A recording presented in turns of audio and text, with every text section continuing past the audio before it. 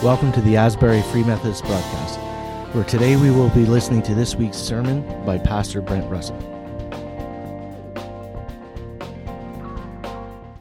If you have your Bible, smartphones, or tablets, and you want to follow along, we're going to be starting off in Exodus chapter 12 and then looking at Luke chapter 22. Today we're launching into a summer series on the book, middle part of the book of Exodus. Exodus has 40 chapters, and we're going to be taking a look at chapters 12 through 20. Title of the series is When God. And today it's When God Delivers, or When God Saves.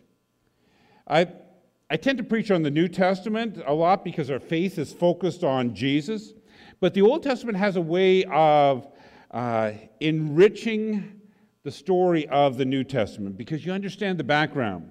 And admittedly, there are some stories in the Old Testament where they're hard to understand.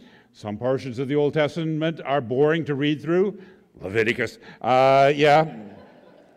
But at the same time, the Old Testament has a way of bringing to life some of what you see in the New Testament. So today we're going to be taking a look at how the Passover started. And the Passover meal was the meal that Jesus was celebrating when he instituted communion, which we will be celebrating today at the end of the service. I'm hoping that we look at who God is. It'll bring a depth to your faith.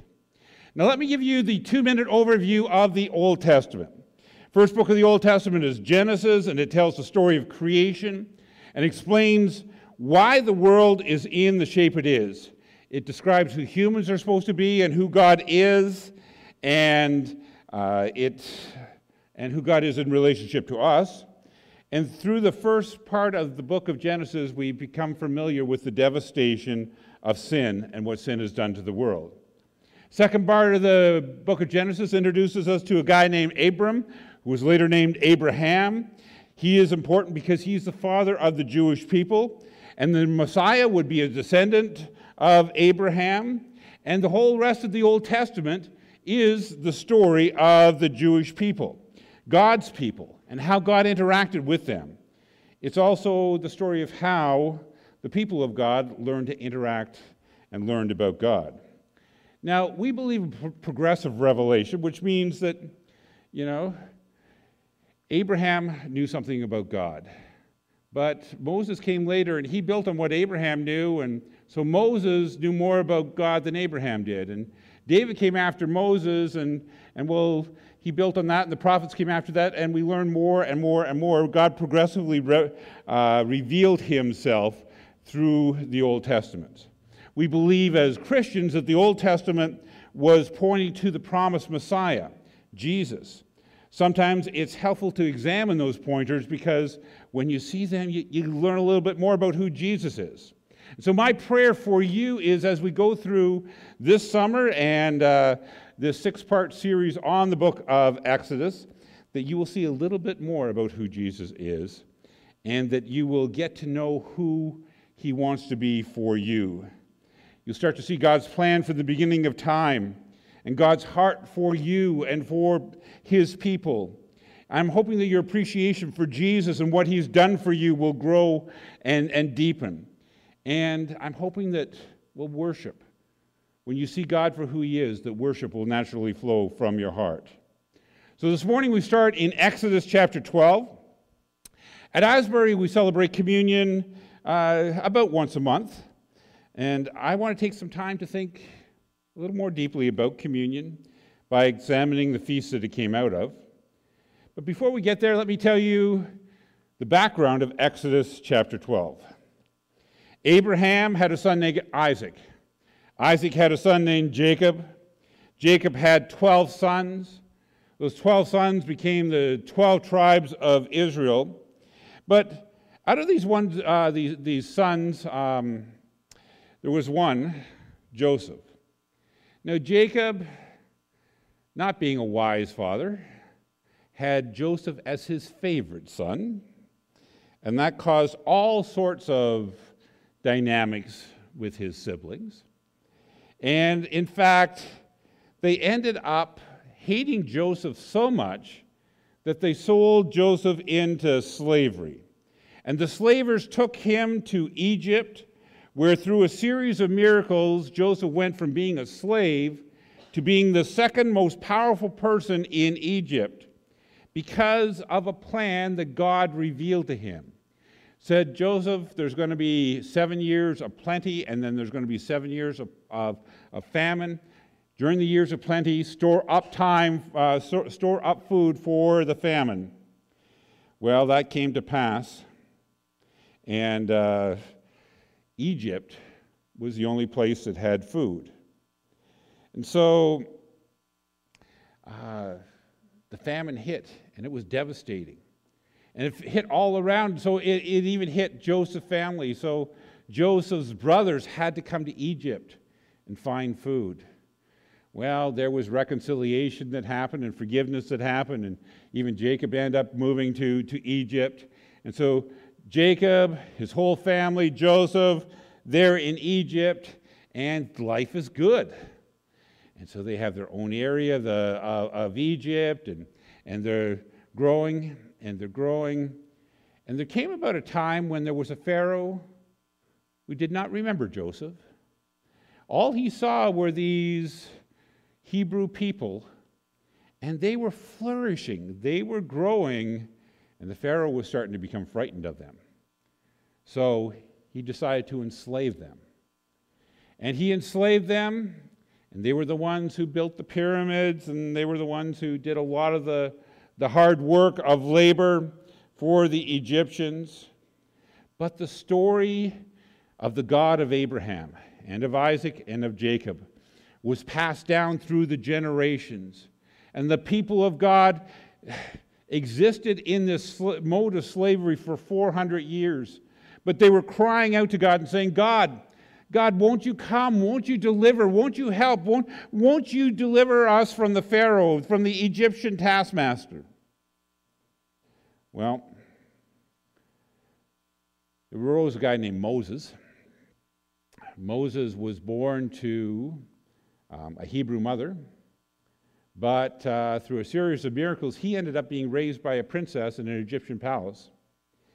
He eventually committed murder, ended up in the backside of the wilderness, met God in the backside of the wilderness 40 years later through a burning bush. And this is what God says to Moses, Exodus chapter 3. It says, "Then the Lord told him, I have certainly seen the oppression of my people in Egypt. I've heard their cries of distress because of their harsh slave drivers. Yes, I am aware of their suffering, so I have come down to rescue them from the power of the Egyptians and lead them out of Egypt into their own fertile and spacious land. It's a land flowing with milk and honey. Look, the cry of the people of Israel has reached me, and I have seen how harshly the Egyptians abuse them. Now go, for I am sending you to Pharaoh. You must lead my people out of Egypt." God says to Moses, go back to Egypt with this message. Let my people go. Well, you may know the story. Moses went to Pharaoh and said, let my people go. And he wouldn't, of course. So God sent a plague and another plague. 9 plagues in all until we get to the story in Exodus chapter 12. The 10th plague, the last plague, is about to unfold. And each time Moses would say, let my people go, and Pharaoh wouldn't. Well, you heard the story read. God gave instructions to Moses and his brother Aaron, and on the 14th day of the month, the household was to take a 1-year-old sheep and slaughter it at twilight. They would take some of the blood and smear it on the door frames of their houses. They were to take the meat and roast it over an open fire and eat it with bitter salad and with bread made without yeast. And this is a little of what you heard read, verse 11. These are your instructions for eating this meal. Be fully dressed. Wear your sandals. Carry your walking stick in your hand. Eat the meal with urgency, for this is the Lord's Passover. On that night, I will pass through the land of Egypt and strike down every firstborn son, firstborn male animal in the land of Egypt. I will execute judgment against all the gods of Egypt, for I am the Lord. But the blood on your doorpost will serve as a sign marking the houses where you are staying. When I see the blood, I'll pass over you. Plague of death will not touch you when I strike the land of Egypt. This is a day to remember. Each year for generations to generation, you must celebrate. It is a special festival to the Lord. This is a law for all time. In the middle of the Passover meal that had been celebrating generation after generation after generation after generation, Jesus comes. And Jesus is still celebrating this Passover meal with his disciples. And in the middle of this meal, he institutes what we call communion. And here's what I want you to know. People of God did what Moses said. Hebrew people killed the lamb, put the blood on the doorposts. Oldest male family and livestock in Egypt, they died. But the death angel passed over the ones who had blood on the doorpost. And every year since that time, the Jewish people celebrate that Passover. They celebrate their deliverance from slavery.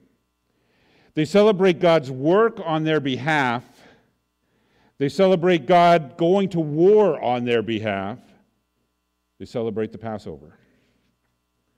Well, 1,500 years passes by, and Jesus is on the scene.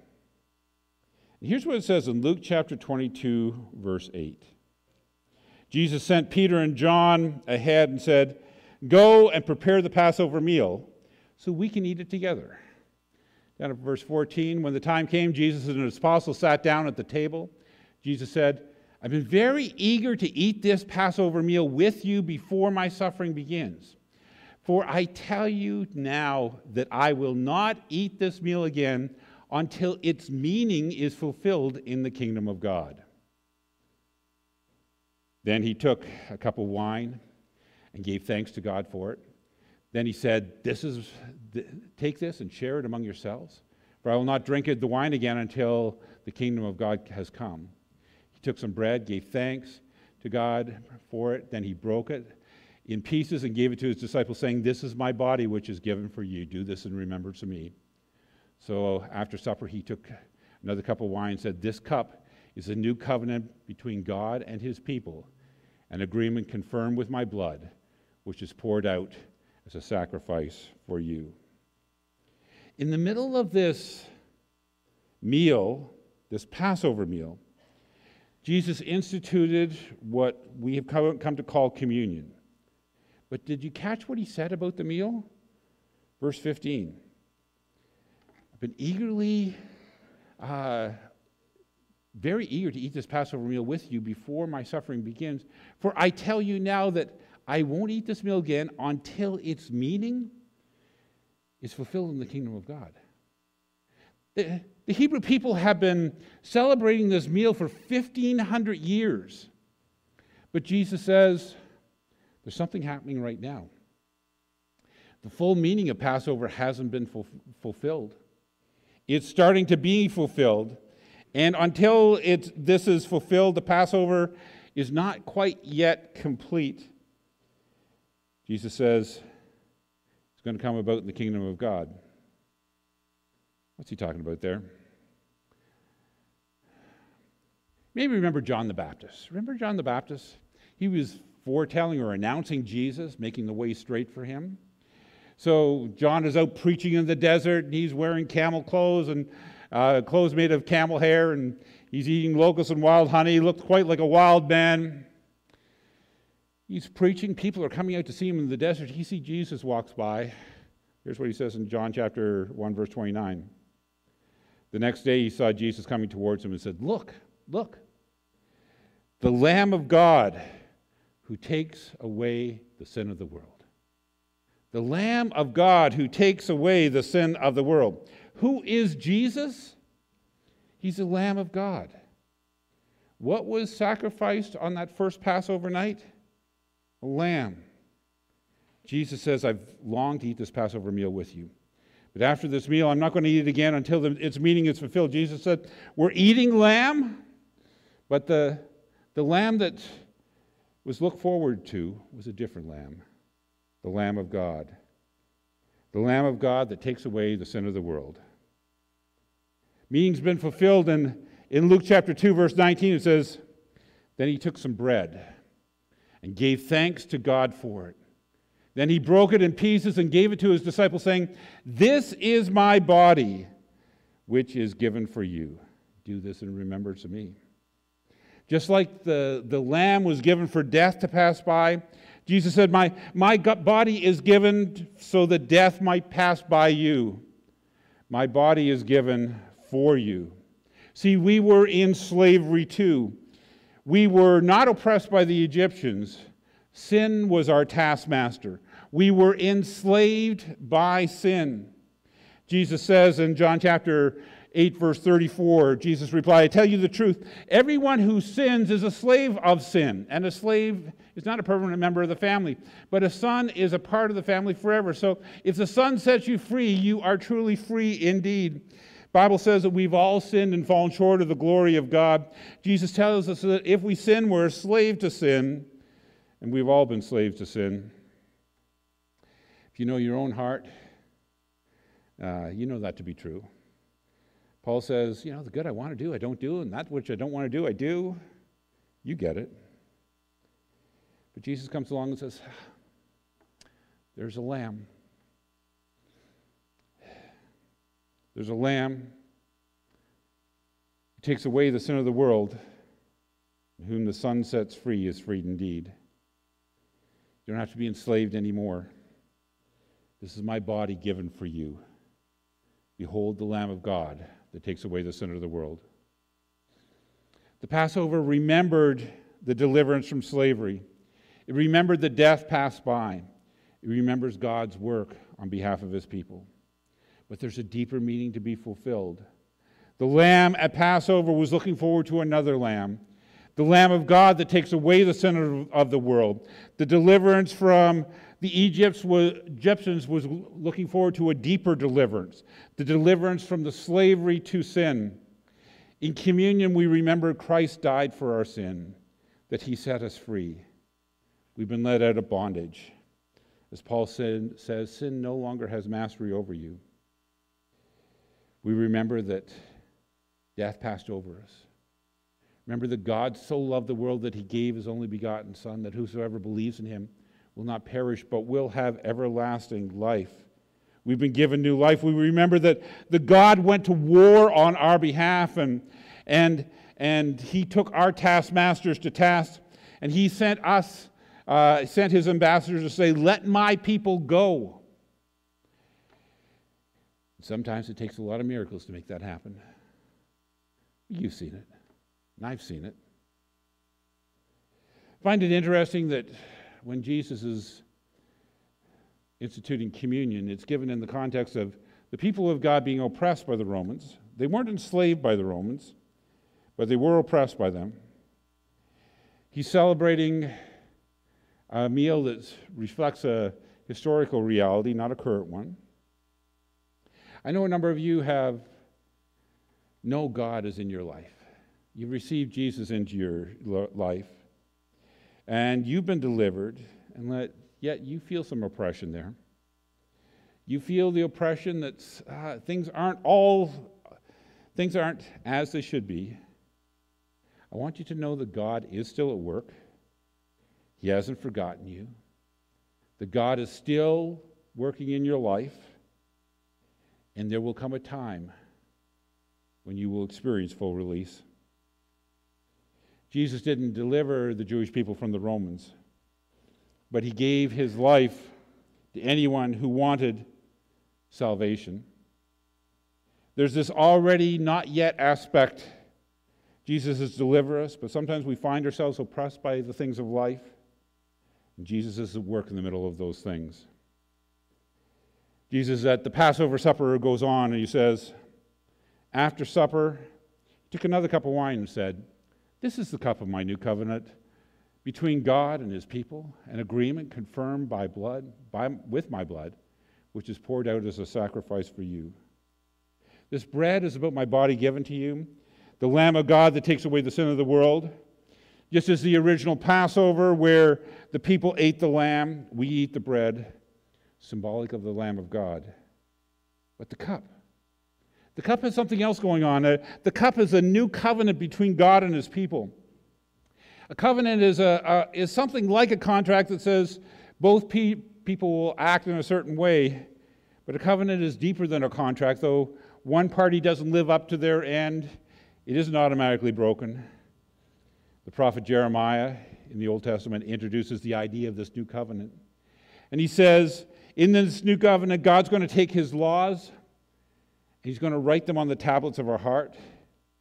His laws are going to become at the core of who we are. And he fills us with love, a love for himself, love for people. See, the old covenant stipulated that the relationship with God was based on keeping God's law. The covenant failed because we couldn't. New covenant is based on what God has promised to do in the hearts of believers. Hebrews chapter 9, verse 15 says, "For this reason, Christ is the mediator of the new covenant, that those who are called may receive the promised eternal inheritance, now that he has died as a ransom to set them free from the sins committed under the first covenant." God is doing something different. It's about your heart. It's about eternal life. It's about release from slavery of sin. It's about forgiveness. It's about empowerment. Jesus says, "I am sealing this covenant with my blood, and it's poured out as a sacrifice for you." This life allows us to walk with God, walk in relationship with God. There's a relationship that gives you the confidence to pray and the confidence to live life well. When we take part of communion, we recognize that we've been released from slavery. Jesus has paid the penalty for our sin. God has gone to war on our behalf, and we've been given this new covenant. And Jesus has walked us into this relationship with God, a God who says, "I'm with you, I'm for you, I'm in you, I'm around you. I've called you my beloved. I've made you my very own. I've called you and I've adopted you into my family. I said, you are mine. I placed my spirit inside you and said, you are mine. I've allowed you to know me and walk in relationship with me." And so when we take part in communion, it's an outward symbol of what's taken place in our lives. We take part in communion, we're saying, Jesus is our master, not sin. Although we're not saying we're perfect by any means. Remember, it's already not yet. Jesus has done the work, and he's still doing work, and he'll complete the work when we get to heaven, but it is saying, Jesus, I give you my life. You are the one who sets me free. When you take part of communion, you're saying, we're part of this new covenant. Our relationship with God is not based on keeping the rules. Our relationship with God is based on what he's done in our hearts, and he's changing us. And I say, Lord, more. Change my heart more. I need you to do more in my life.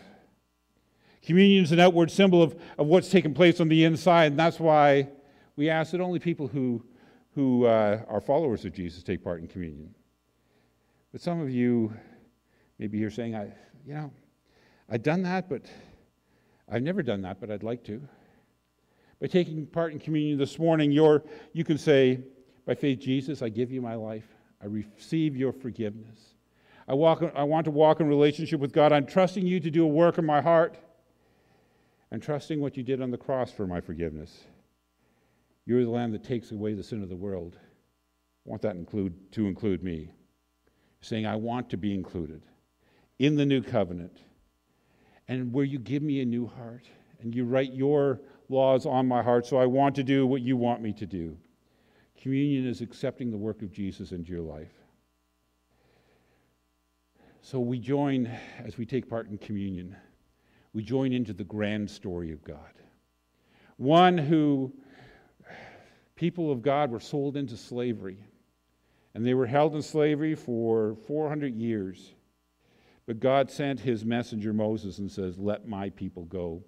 And God did what it took to deliver his people. We were a part of slavery, but not to the Egyptians, but to sin. And God sent his only begotten Son, Jesus. And he said to the taskmaster of sin, "Let my people go." And he paid the price so that we might be delivered. Today, if you're a follower of Jesus, or if you want to be a follower of Jesus, I would invite you to take part of communion. And we join with the saints from all times and on all places, and we say, his body was broken for us. His blood was shed for us, that we might have this new relationship, this new covenant with God. And we can walk in freedom. For who the Son sets free is free indeed. Let's pray.